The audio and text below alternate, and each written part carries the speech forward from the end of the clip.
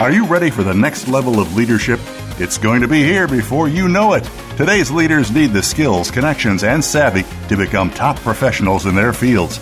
Welcome to Innovative Leaders Driving Thriving Organizations with Maureen Metcalf. In the next hour, you'll meet people who have become successful at the helm of some of the most respected organizations in the world, and you can become the next big success story. Now, here's your host, Maureen Metcalf. Hi, welcome to Innovative Leaders Driving Thriving Organizations. I'm your host, Maureen Metcalf. I'm the founder and CEO of Metcalf & Associates. I work with leaders and their organizations, identifying the trends that will most likely disrupt their businesses and develop business strategies and business and leadership practices to leverage those trends to create strategic advantage and sustainable organizations. I am a regular contributor to Forbes and the lead author on an award-winning book series focusing on innovating how you lead and transforming your organizations. I'm also an adjunct faculty member in universities in the U.S. and Germany. I am delighted that Mike Fox is joining us today. Mike has his MBA. He has over 30 years of experience leading technology organizations and human resource operations for healthcare, education, banking, and nonprofits, as well as several years of university teaching. His bachelor's degree focuses on industrial psychology and employee counseling, and his MBA focuses on organizational leadership. He is currently completing a doctorate in educational leadership. He's a contributor to several of the books in the award-winning book series, Innovative Leadership, and he is a respected member of the Metcalf & Associates team and someone I adore working with. So one of the things I like most about Mike is he's heavily grounded in theory and research, and he has 20 years of experience in leadership roles. So he brings both a strong grounding in theory and practical application so that we can actually implement the stuff he recommends. And we do. So this show, my focus is really that as the rate of change accelerates, we as leaders often struggle to keep pace with what's going on. And many of these trends have not yet impacted us, but we need to at least be aware of them. So my goal in inviting several of the leaders is that we are exposed to a broad range of topics. Some of them will impact you immediately, and some on the horizon, and some you just need to be aware of. And so I hope that our conversations are practical and that from each one you can take something that is immediately applicable either in your professional life or in your personal life. So in this segment specifically, we're talking extensively about leadership skills required to handle the increasingly complex challenges that we face, interconnected workplaces, global challenges. And one of the key questions for companies who believe that they need to develop leaders to remain competitive is what's required beyond what we're already doing. So many organizations already have leadership programs. Are they enough, and are they the right ones, and are they delivering what you're looking for? So we're going to explore the ideas of horizontal development and vertical development, and we'll define those in the conversation, and how they're required to build the mindset and competencies. So how we think about what we do and how we actually carry that out, required to navigate the complexity and create thriving enterprises for the long term. So moving away from we're going to do a transformation and then we'll be set for a while, to what are the ongoing transformations that have to be sustained, and how do we then help employees navigate that level of ongoing change in what seems like will be forever. So Mike, welcome. Thank you. It's great to be here. Let's start with, because we talked about it in the introduction, this idea of horizontal development and vertical development. What is that? It's a great topic, and it's nice because I know your focus is on sustainability and how we deal with some of the future items, and this is one of the issues that your audience is struggling with today, and they're going to be struggling with in 2050 and 2070 as well. So we're not going to get done with it and check that off the list? No, and I think as your audience listens, you'll have a lot of head nods for people who are saying, that's one of my key issues today. So when you talk about horizontal and vertical development, we don't often use those terms. But horizontal development is learning new skills and competencies, especially when we talk about it for leadership. So we're talking about folks that are trying to develop that next level to come up, and horizontal development across what they're already doing, are an increase in those skills and competencies. And some examples would be getting someone trained in project management. I'm doing projects and now I'm up at a higher level and I got to figure out schedules and resources and that kind of stuff. Or situational management. When I didn't have as many direct reports or when they weren't as sophisticated, I didn't have to worry about that. And even some of the soft skills like critical discussions. Those all fall into the bailiwick of horizontal development. They're the stuff that I do to learn new ways of doing what I already know. Make sense? Yeah, it does. And that is where most leadership programs focus. I need to learn specific skills and competencies to perform my job. That's exactly right. And we do a pretty good job right now. And we need, obviously, horizontal development. We got a lot of young, talented people who need to get tools and techniques, and that's terrific. And some older, talented people. I have not stopped needing tools and techniques. That's very true. So that's a good point, that this can be a lifelong piece. Horizontal development is great. The problem is we're doing it at the expense of not doing very much in vertical development. So define vertical. And this is the one that we don't know so much about and do it accidentally more than purposefully. Yeah, vertical development is changing the way I view things and changing my assumptions. So it's changing the way I might view the organization or the way I might view the industry or the way I might value things. So if you think about it, it's that type of situation that a manager might want to get one of their direct reports who's moving into leadership to be thinking differently. Rather than doing the project and figuring out just the work breakdown structure, in terms of vertical development, I'd start to ask, is the project really necessary? Or is the project going in a direction that's meeting the mission of the organization? Or should I be studying something else altogether because the industry is changing? So compared to, am I meeting my milestones? And one of the interventions that's very effective for that specific leap is an MBA. That's correct. That can be terrific both for vertical and horizontal development. It depends, though. Unfortunately, what we're seeing in a lot of the MBA programs is that they're starting to miss the vertical pieces. The milestones that are needed, which we'll talk about for vertical development, aren't necessarily in there. And we'll talk a little bit about that and what organizations can do. Cool. So why do we care? Well, Do we care? Yeah. We care? I think your listeners care a lot. And I've noticed that when I used to do organizational development as an operations manager, I cared a lot. And I'll tell you why. There's two things that are very specifically necessary for vertical development. The first one is you have to realize that your organization has a culture. And that culture is like a stream. And most people will float down the boat in that stream. So wherever that stream is going, that's where most people go. And there's great research on it, like Ash's research on groupthink, which has just been looked at under MRIs, and we realize that people who are involved in groupthink don't just go along, but actually start to believe what the group believes. You can take a look at the research of Milgram and obedience, and the fact that if somebody in a powerful position says, do something, we have a natural inclination at all levels of the organization just to do it. And again, your listeners might be thinking about people who are doing things right now that they were told to do but don't seem to be the best for the organization, but we're just following what the leader might have said to do. Well, I'm part of that self-preservation, right? I want to keep my job. And my boss says to do this and it's not illegal, so I can fight him or her, or I can just shut up and get it done. It's both self-preservation and human. Okay. We don't have really big teeth. We don't have really strong nails. And so we got to band together. And as primates, all the research ends up pointing to the fact that we're going to go along with the group. Because it keeps us alive. That's exactly right. The problem is, what if your culture isn't innovative? What if your culture isn't collaborative? Yeah, I can think of some companies that we might label those. Yeah. And we won't do that on air. So what you want is you want to have somebody or some group of people with that compass being able to point the culture to be collaborative, to be innovative, to have high values.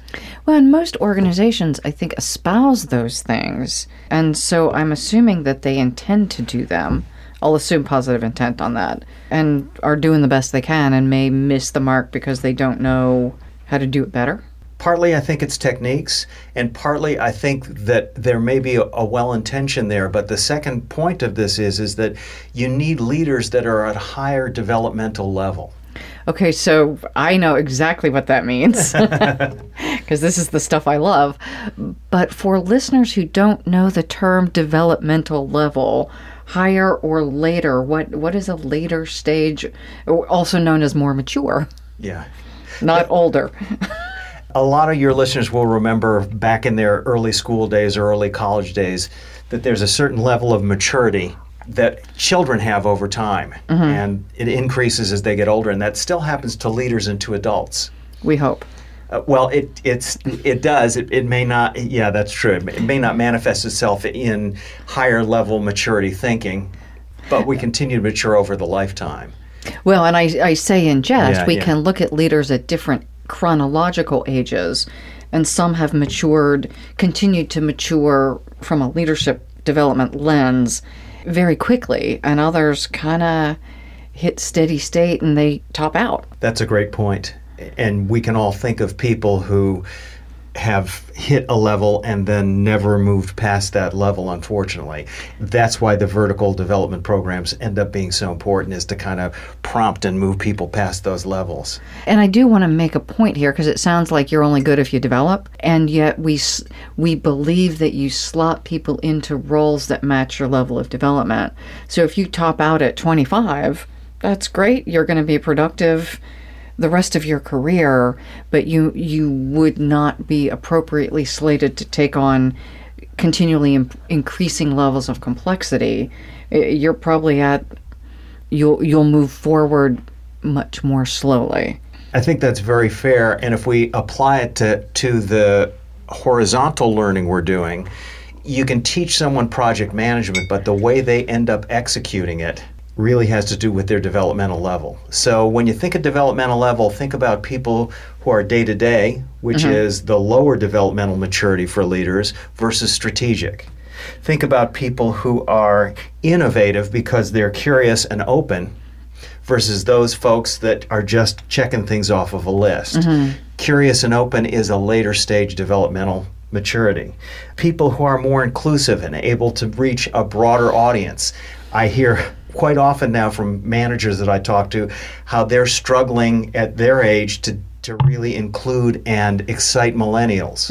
At later developmental levels, I just have a natural instinct for how I do that. And you can all think of the 60-year-old who just does great with nurturing the 22-year-olds in the organization. That's someone who's at a higher level of developmental maturity. And collaboration. Innate collaboration happens at the later developmental levels. Being inspirational happens at the later developmental levels. And that seems like something all of us aspire to be. Even if we're introverts, we can still be inspirational. Absolutely. Absolutely. The challenge is that we can all think of folks that aspire to be collaborative and inspirational and spend all their time being protective and and dictatorial. That's exactly right. And it really is the developmental maturity that allows them to execute that or not. So what happens is that we'll get someone into the horizontal course of project management, but the way they manage the project will really be determined by their developmental level. So I'm thinking of one of the other pieces that strikes me is level of comfort with ambiguity. So if I'm a project manager, when things go off the rails, which they seem to always do, slightly or majorly, the later stage project manager is able to regroup, find a different course, and that could actually be fun.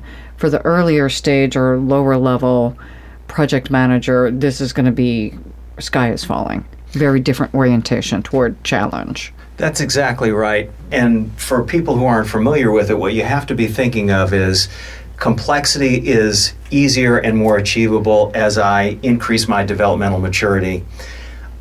Defensiveness is significantly less as I increase my developmental maturity. And strategy is significantly more as I increase my developmental maturity. So if I've got a manager or a vice president or a director that I'm trying to develop, and I'm thinking, gee, they're getting the technical stuff, but what I really need is for them to be more strategic or more able to keep up with the complex stuff or more open-minded, then that's what I end up getting into, is I need to put in that vertical component in order for those things to seat. And often what we do is send them to a strategy class that teaches them the techniques of building a strategy, not the mindset of long-term thinking. That's correct. And that nuance is huge. It is, because again, they'll execute the strategy according to their developmental level. So you can execute strategy in a very non-strategic way, right? Be very tactical about strategy, unfortunately. Can you give an example of that? Because we're both laughing. We both have something in mind. Well, I've been to strategy sessions where the agenda and the time boxing of the agenda was significantly more important than the input and discussion. That's not strategic. Actually, I facilitated one of those, and the client was quite distressed that I went out of the bounds of the timeline. That's what we do, because you can't always predict down to the minute what conversations need to happen to develop something that's going to guide your organization for 5 or 10 or 15 years.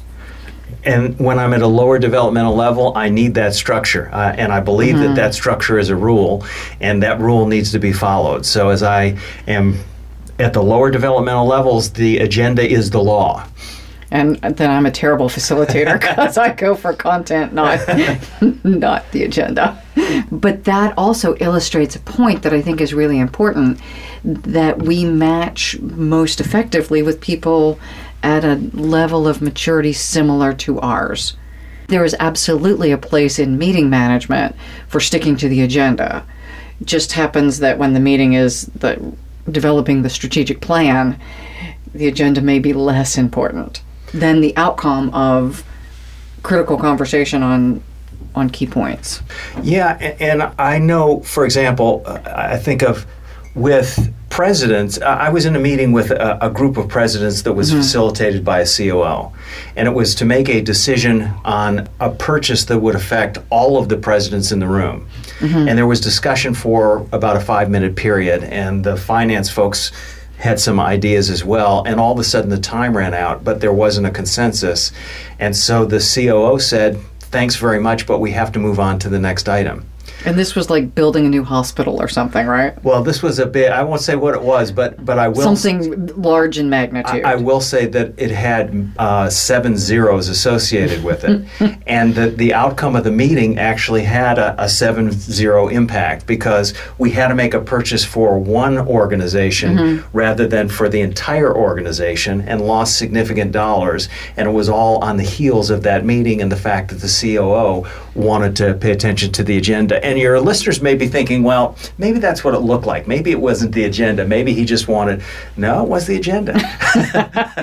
You were one of those guys in the room that knew what was going on. Yeah. Fortunately, you weren't the COO. No, but strategically, he just never did get strategy. He always did strategy tactically. And that's where he was at developmentally. And when I met with him and worked on projects, I understood that he was going to do strategy tactically, if that makes sense. So when we come back from break, it would be interesting to talk about how do we navigate when we're managing across the organization or even up, and working with people that we can see where the gap is.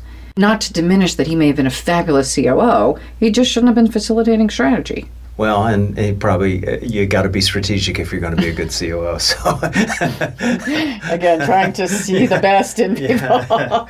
Yeah. So we'll be right back from break. This is Maureen Metcalf and Mike Morafox talking about vertical development, why it matters, and how to do it.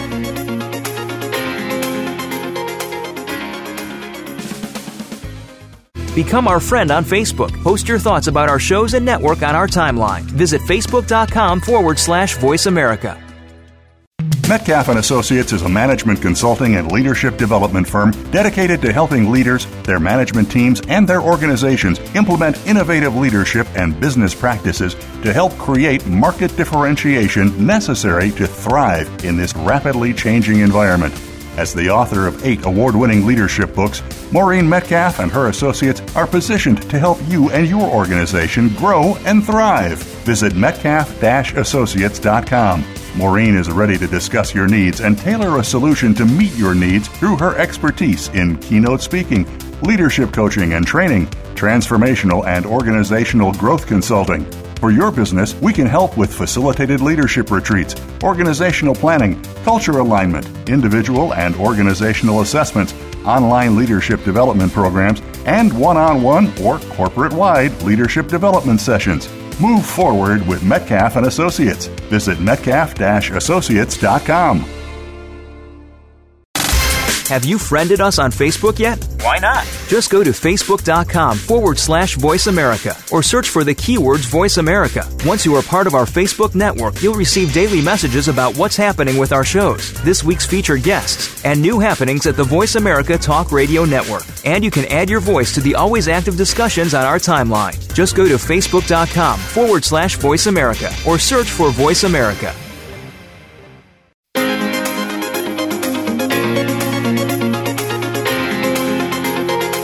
You are listening to Innovative Leaders Driving Thriving Organizations. To reach Maureen Metcalf or her guest today, please call in to 1-866-472-5790. That's 1-866-472-5790. Or send an email to info@metcalf-associates.com. Now, back to this week's program. So welcome back. This is Innovative Leaders Driving Thriving Organizations. Maureen Metcalf and Mike Moore-Fox. And before break, we were talking about how do you navigate working with people who are at different developmental levels. And it's certainly easier for the leader who is working with folks who are less mature, because we expect that. When you're working with a boss who's less mature, that's a little more complicated. Yeah, the challenge is that at the later developmental levels, I have a greater skill set to deal with all levels, right? I'm good with maturity, I'm good with strategy, and I'm more open. So I've got a skill set. As I'm at the lower levels, if I am, then it's harder for me to unlock the code for all sorts of levels and be inclusive like that. And frustrating. Well, very frustrating. And I think one of the most frustrating things, and you could certainly do a show on that, is how difficult it is to be at a higher level than your boss. Yeah, we probably won't do that show, but yeah. but those are private coaching sessions. And that's true. But it's one of the reasons why it's so important for organizations to have these vertical programs across, because you do have somebody who's really talented in the organization, and they're wanting to leave because their boss is less mature than they are and missing beats all over the place, and the organization really suffers as a result of that. Well, and the other thing, and you pointed to it, but we often promote people who are competent tactically, and if we don't place value on this idea of vertical development, we don't even know that we're picking the wrong person, and we don't often recognize the damage they're doing, because that's not, when I look at BEST, vertical isn't part of it. So I'm not assessing for it. Yeah, that's a real challenge for those folks that are good technically. And I hear this all the time about the strengths of the individual being technically good. So you're talking about the salesperson who can close sales well, but can't work with the rest of the organization, or can't get on board strategically to the next level that we need them to be. Well, I'm thinking of some CIOs, because we're doing CIO leadership work right now. And because you have a C in front of your title, it doesn't make you strategic. That's been my experience. Unfortunately, it makes it very difficult for the organization. And yet some are incredibly strategic. Absolutely. So let's shift to the idea of the Leader 2050 work that we've done. And some of our listeners have heard the description of that. How does that relate to vertical development? It relates significantly, because what we're experiencing now seems to be, all accounts of the future are that it's going to be more. So if you think of the complexity we're dealing with today and how complex and quickly changing the environment is, it's going to be even faster going forward. And I think people are really getting a glimpse in that. We're starting to think about what are we going to do when everything is self-driving and everything is self-service, and how do we run companies in that way? And well, what do we do when people live to be 120? And we think millennials are tough. Imagine being 100 years old and working with millennials. Yeah, that's a really good point. Imagine being the HR manager, having to deal with the different perspectives when you've got people who are literally 80 years or more different. The way we see the world is going to be massively different. And you may have someone 30 years old as the boss of someone who's 100. But there's good news. I can tell you there's very good news. There is. Because, the research, not only the research, but just think about your organization or the organizations you're working with. For the majority of the people there, they're going to float in the boat down the river of the company's culture. Okay. So if you can have some developmentally mature people in leadership positions forming a culture of learning and collaboration, and open discussion and creative conflict and trust and all those things that we see good companies being able to do, the innovation and the ability to deal with that complexity, then your whole company is able to really leverage what they're doing and move forward. In a more complex environment, when you have a company culture that is set up for dealing with complexity, like the learning organizations, even lower developmental maturity, they do well. So I want to point to another interview for people who are interested in that specific topic. We talked to Terry O'Fallon and Jeff Fitch about developmental maturity, and it hasn't aired yet. So look for the interview coming up with Terry and Jeff. And they talk specifically about what is it to be a level 5 company, if we use those terms, or teal developmentally. How do we create a culture that supports that learning and development and promotes maturity by its very structure? I think another piece of this too, and it's good to get that piece in from that particular, I think that's going to be a great discussion, knowing the people that you're talking about and having read some of their work. One of the things I think we'll need to be able to do as organizational leaders to create that culture as well is to have the level of openness to be able to grieve quickly. Because things are going to change so much, it's going to be very, very difficult for people. So as my job changes, I can think of a company that I was just dealing with that the finance organization had to figure out how to blend their piece into the larger organization, meaning that they were actually shrinking their span of control and shrinking their jobs and making a number of changes in their world that are difficult. And those people at higher developmental levels are open to that. They can see the possibilities and figure out where they can add value in other ways and get on with life. That's going to be more and more. And the job title isn't as much of who I am in the world. It's just what I'm doing right now. Yeah, if you're an innovative person, if you're a strategic person, then you figure out ways to add value and adapt pretty quickly and help the people around you innovate and adapt. And again, I think that's one of the hallmarks of these more successfully sustainable companies is how do we innovate the products and services, but also how do we innovate who we are internally so we can continue that kind of machine of innovation. It's not only products and services, but our humans have to innovate how they do things and who they are to keep pace with the rate of change. And if you have a comfortable leader at the front, the whole group gets comfortable. And if you have a combative leader at the front, the whole group gets combative. And I'm going to use such a simplistic analogy. We're having this complex discussion and I go to dog training. So I just got a new dog that's a pit bull, which I wouldn't have ever imagined I would have a pit bull because I had a Chihuahua last. My daughter has a pit bull that I love to death. I do too. And what I learned is when I first got her, I was really concerned that she would snap at someone or something and be put down. Big fear. So I walked around as a little stress ball, and my dog was nudgy.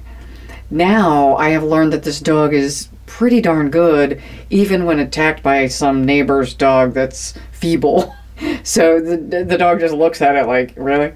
And so my relaxing allowed the dog to relax. Not that our staff are functioning at the same level as my dog, but that as leaders, it's contagious, our moods and energy. And if I'm panicked all the time, people around, or just anxious, if I'm anxious, the people around me who look to me as a role model are wondering what's wrong, and they pick it up. And you've reminded me too that when I've had some really good leaders that I've worked with, and I can think of very tense, difficult meetings where there were decisions about spending more money or making a change or a variety of things that were really difficult things to deal with, and being in a whole room full of people. And the fact that they kept a good sense of humor and stayed calm and kept us focused on what the important parts of the decision were changed the entire group.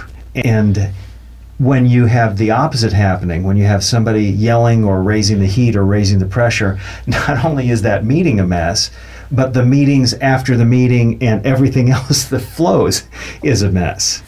And when we look at creating vibrant organizations, that's one of the points, is I have a strong relationship with my peers, even if we're having a very complex and heated disagreement.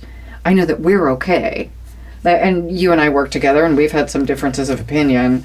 And I always trusted that we would navigate through it, that you weren't just going to dump me because I didn't like your point of view. Yeah, I love it's older, but a lot of folks can relate to that Lencioni triangle, where if you have trust at the bottom, and trust can come from having somebody in the room who's comfortable and who knows I'm going to help everybody figure this out, then you have a comfort for creative conflict. If you have comfort for creative conflict and that comes out and gets resolved, then you have people have buy-in. If you have buy-in, then you get accountability. And if you get accountability, then you end up with results. And that's the Lencioni model, and it really rings true. But how do you get that trust at the bottom of the triangle? You don't get it from leaders who are at lower developmental levels. You're going to trust me, damn it. Yeah, you don't get it through orders, and you don't get it through inconsistent behavior. You don't get it by telling people what the rules are. You have to get it through being able to become first trusting myself and understanding that I can deal with the complexity and looking at the larger pictures and really having that advanced developmental maturity. And then I can spread it to the rest of the room. And if people leave this conversation with nothing else, one of the things that they really want to think about, because there's just so much good stuff on it, is that my company's culture is like a stream. And I can, if my culture is that we're disruptive and defensive, then you'll find even the best people will have disruptive and defensive behaviors. This is the most interesting thing about organizational theory. If you want to know the productivity of your group or the level at which a group will perform, you go to the lowest functioning member. Their score will correlate with the entire group 95%. We did a show on lowest common denominator, and it included developmental theory, but also looked at several other things. And yeah, how do you increase the productivity quickly? Attend to developmental level. Yeah. Not that people develop quickly, but you can redistribute roles. Change your mix. Get the lowest out and have the highest leading the room. Absolutely. So let's shift, and then we'll do the same thing after break. Can you explain more about, we've talked about why I want to have a team of people developed and some of the dynamics. How do I get there? How do you get there? Yeah. So how we get there is there is actually really good research, and hopefully an HROD function will have this in the bag, but it's good for people to know the processes on transformational learning. And we're going to talk about a few different recommendations for transformational learning, which then increase developmental maturity within an organization. So Jack Mesereau did some research a while back, and he came up with 10 phases of transformational learning. I'll boil them down to 3. But this is why it's so difficult for this to occur in organizations, because the first phase is disorientation. So a disorienting dilemma would be the term we've often heard. That's correct. So how do you disorient people? Put them in blindfolds and walk around the room? Well, you put them in, one of the ways, so for example, would be that you put them in a heat experience, as Petrie calls it. Yeah.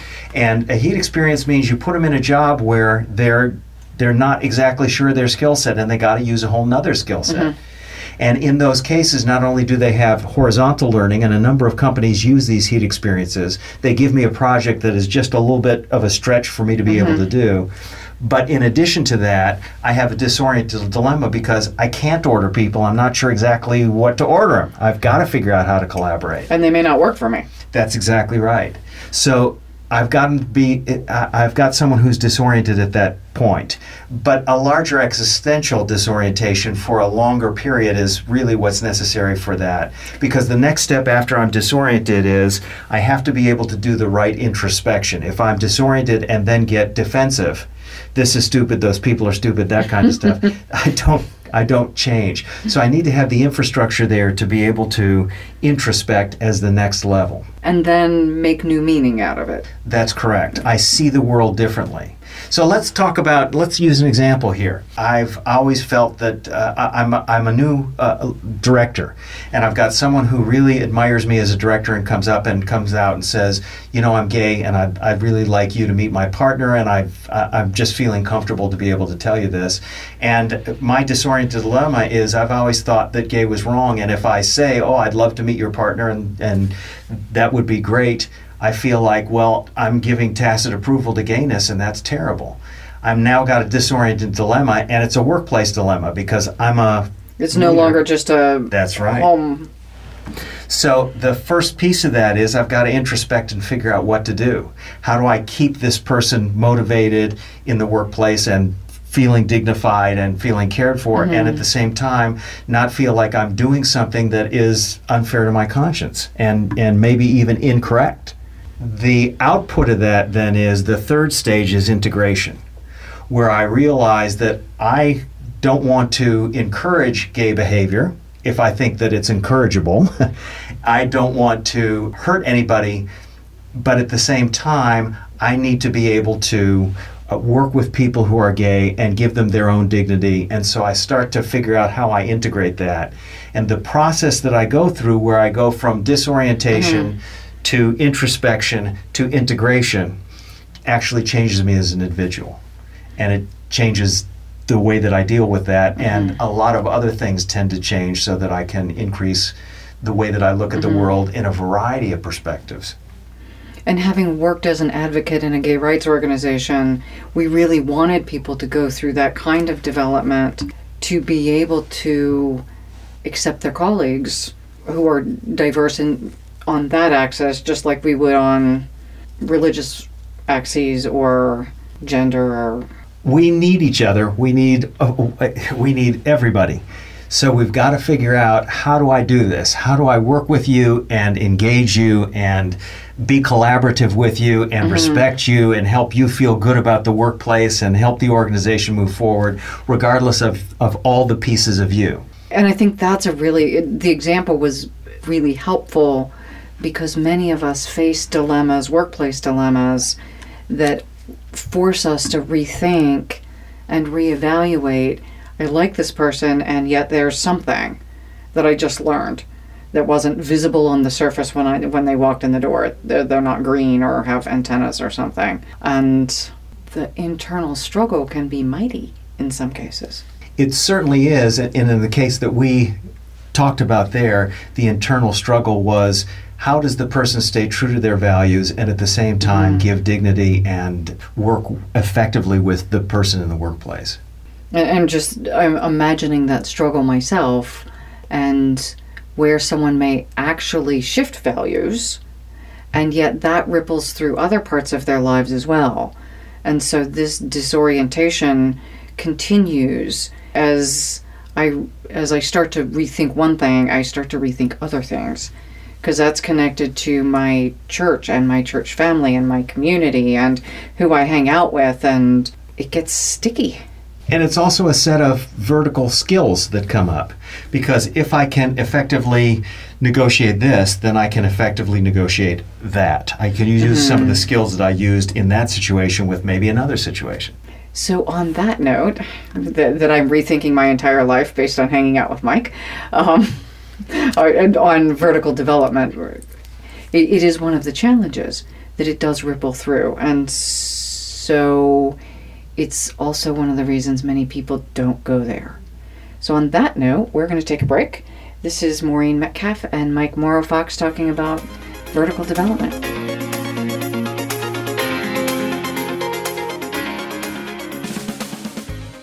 Become our friend on Facebook. Post your thoughts about our shows and network on our timeline. Visit facebook.com/Voice America. Metcalf & Associates is a management consulting and leadership development firm dedicated to helping leaders, their management teams, and their organizations implement innovative leadership and business practices to help create market differentiation necessary to thrive in this rapidly changing environment. As the author of 8 award-winning leadership books, Maureen Metcalf and her associates are positioned to help you and your organization grow and thrive. Visit metcalf-associates.com. Maureen is ready to discuss your needs and tailor a solution to meet your needs through her expertise in keynote speaking, leadership coaching and training, transformational and organizational growth consulting. For your business, we can help with facilitated leadership retreats, organizational planning, culture alignment, individual and organizational assessments, online leadership development programs, and one-on-one or corporate-wide leadership development sessions. Move forward with Metcalf & Associates. Visit metcalf-associates.com. Have you friended us on Facebook yet? Why not? Just go to facebook.com/Voice America or search for the keywords Voice America. Once you are part of our Facebook network, you'll receive daily messages about what's happening with our shows, this week's featured guests, and new happenings at the Voice America Talk Radio Network. And you can add your voice to the always active discussions on our timeline. Just go to facebook.com/Voice America or search for Voice America.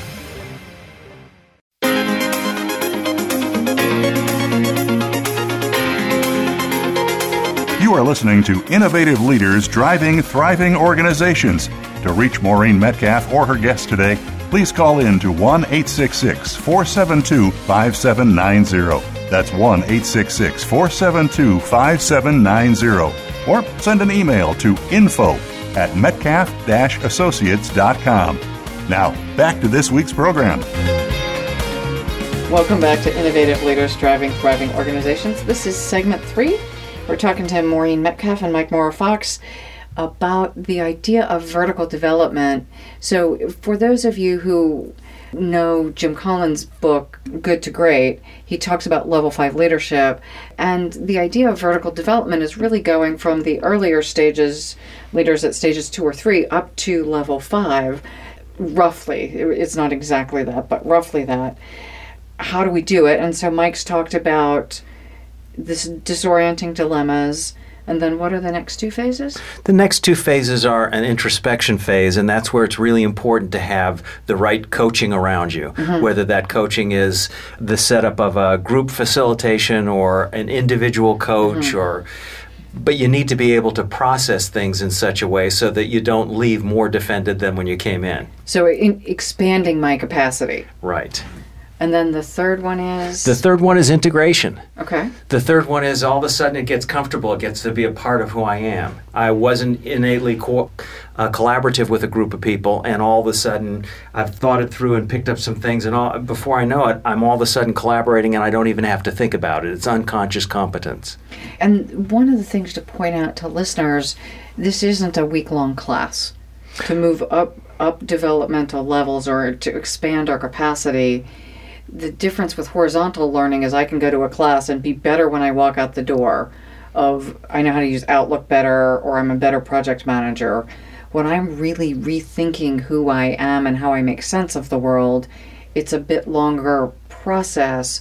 Although I may go to a workshop where I'm required to do something that's difficult, that throws me into the disorienting dilemma.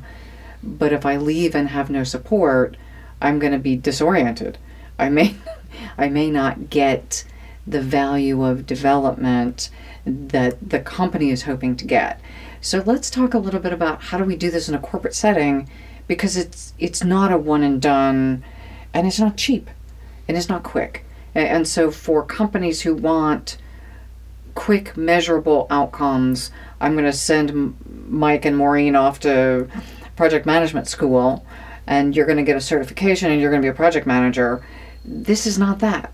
Well, yes, but let me also present the flip side in terms of one of the things that's really not cheap and not quick is turning over your executive team. Or not turning them over if they're the wrong team. Yeah. So if you really want an executive team that functions at the highest levels, that brings that level of calmness, complexity, and strategy to your organization, and you can think of those people who is, and you can think of those people who ain't, as you're listening to this. And you know them when you see them. Yeah, absolutely. And they can be at the highest levels of the organization, and you can have nobody at the highest levels who have the developmental skills, or you can have just a great team, either way. But that's what's really expensive.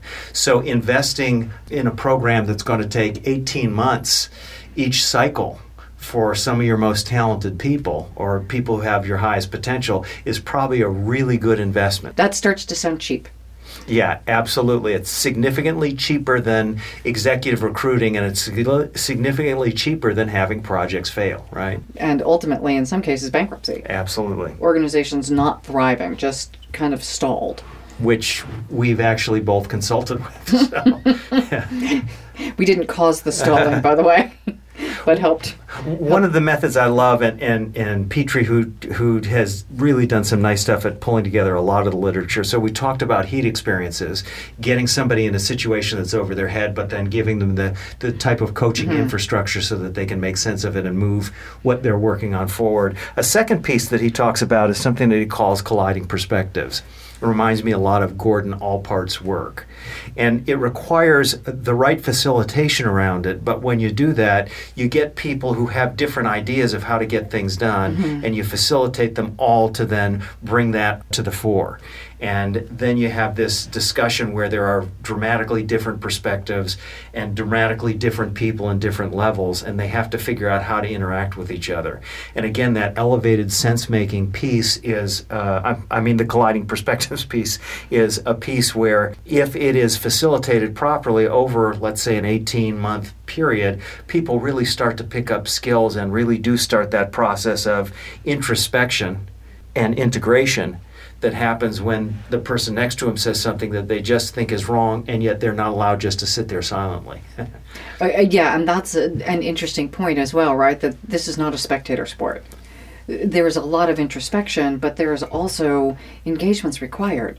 I don't develop by watching you develop. No, and frankly, for most people, unlike horizontal education, vertical development is very uncomfortable. Again, I brought up the issue of the gay individual and the boss who's got a strong feeling one way, because that's a very uncomfortable process for the boss in particular. And I think it's worthwhile to point out, too, that I'm a very strong advocate of gay rights. Thank you for saying that. So this isn't an anti-gay point. It's a learning point. But the learning point is I have an empathy for, and I can work with people who believe that by working well with gay people, that they're somehow advocating for a gay lifestyle. And I can respect them while I know that is not the most helpful attitude to have, and it's certainly not one that I have. I can still work with those individuals and figure out how to work with them and help them feel respected as they go on their journey with a different set of attitudes. And that initial process wasn't comfortable for me. And I know some of your earlier work and people you've worked with, and you've worked with some of the most difficult of offenders and treated them respectfully. And that had to be, I know your values, and that wouldn't have been who I think you would have picked as your next door neighbor, as an example. Yeah, and I know you're reflecting back to the time when I counseled, way back when, in a whole nother career before the NBA. And I had a lot of folks that were engaged in behaviors that were illegal, immoral, and yet at the same time I could see the value that they bring beyond human beings. That's exactly right. And that comes with having been in enough disorienting dilemmas and getting enough help with introspection that I could then integrate it into being comfortable at that level. I was going to ask, because we haven't ever talked about this, and I realize we're on air, that must have taken a lot of personal work to work with people who've done things illegal, big illegal, not sell pot, and choose to help them heal? Because most of us would say somebody should do that, but it's not me. And I know a lot of people who wouldn't have taken my client load. So I was very, very fortunate early on to have people work me through that disorienting dilemma, because it was initially very challenging. And I can really empathize with the people who have noble values in terms of me saying, I don't really, I don't really want to treat somebody with great dignity who's treated so many other people with such little dignity. And yet I've gotten past that, and I can see where they have value. And I've formed, as a counselor, some really meaningful relationships and some really meaningful successes for people to be able to come to the other side of those behaviors. So, and that's a beautiful illustration of what happens when you work it through. Because otherwise you couldn't have done that job. And in some cases, those people wouldn't have recovered, and they'd be incarcerated again. And presumably those successes meant these folks became productive members of society who you would be okay living next door to. Yeah, and at least they got closer. And it reminds me of, from a corporate perspective, from an organizational perspective, the coaching, the elevated sense making, the action inquiry, as it's called.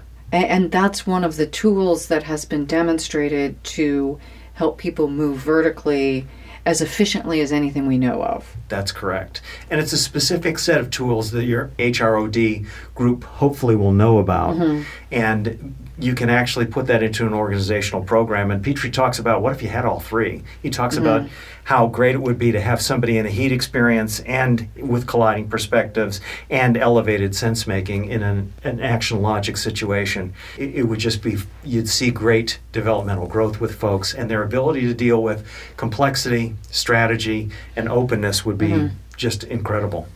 So, because you've referenced it, I want to give people a reference to it, and that's the work of Suzanne Cook-Greuter and Bill Torbert on action inquiry. There's a book.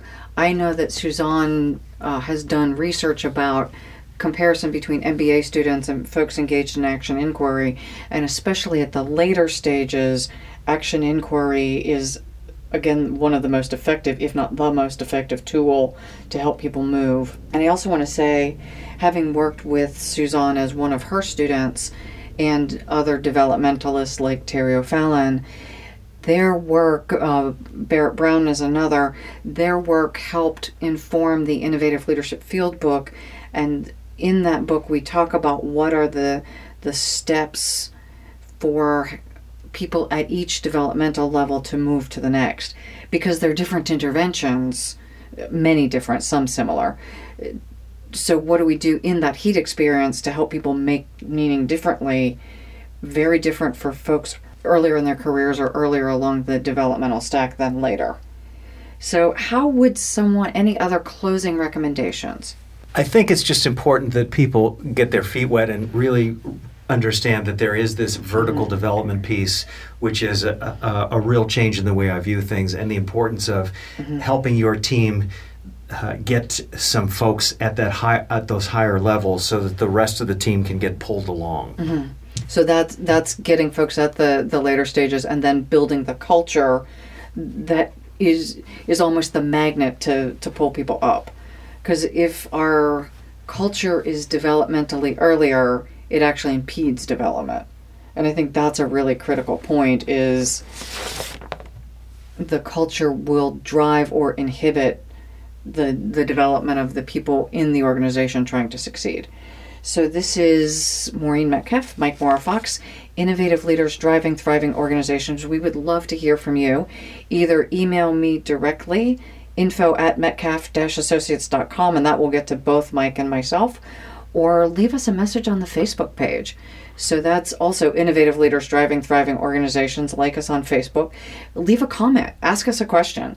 Start a conversation. And we would love to hear if there's something you learned through this conversation that you'd like to share with others. If you are doing vertical development and you have a success or something that you want to steer people toward another resource, please share it on the Facebook page. Thank you, and we look forward to talking to you soon.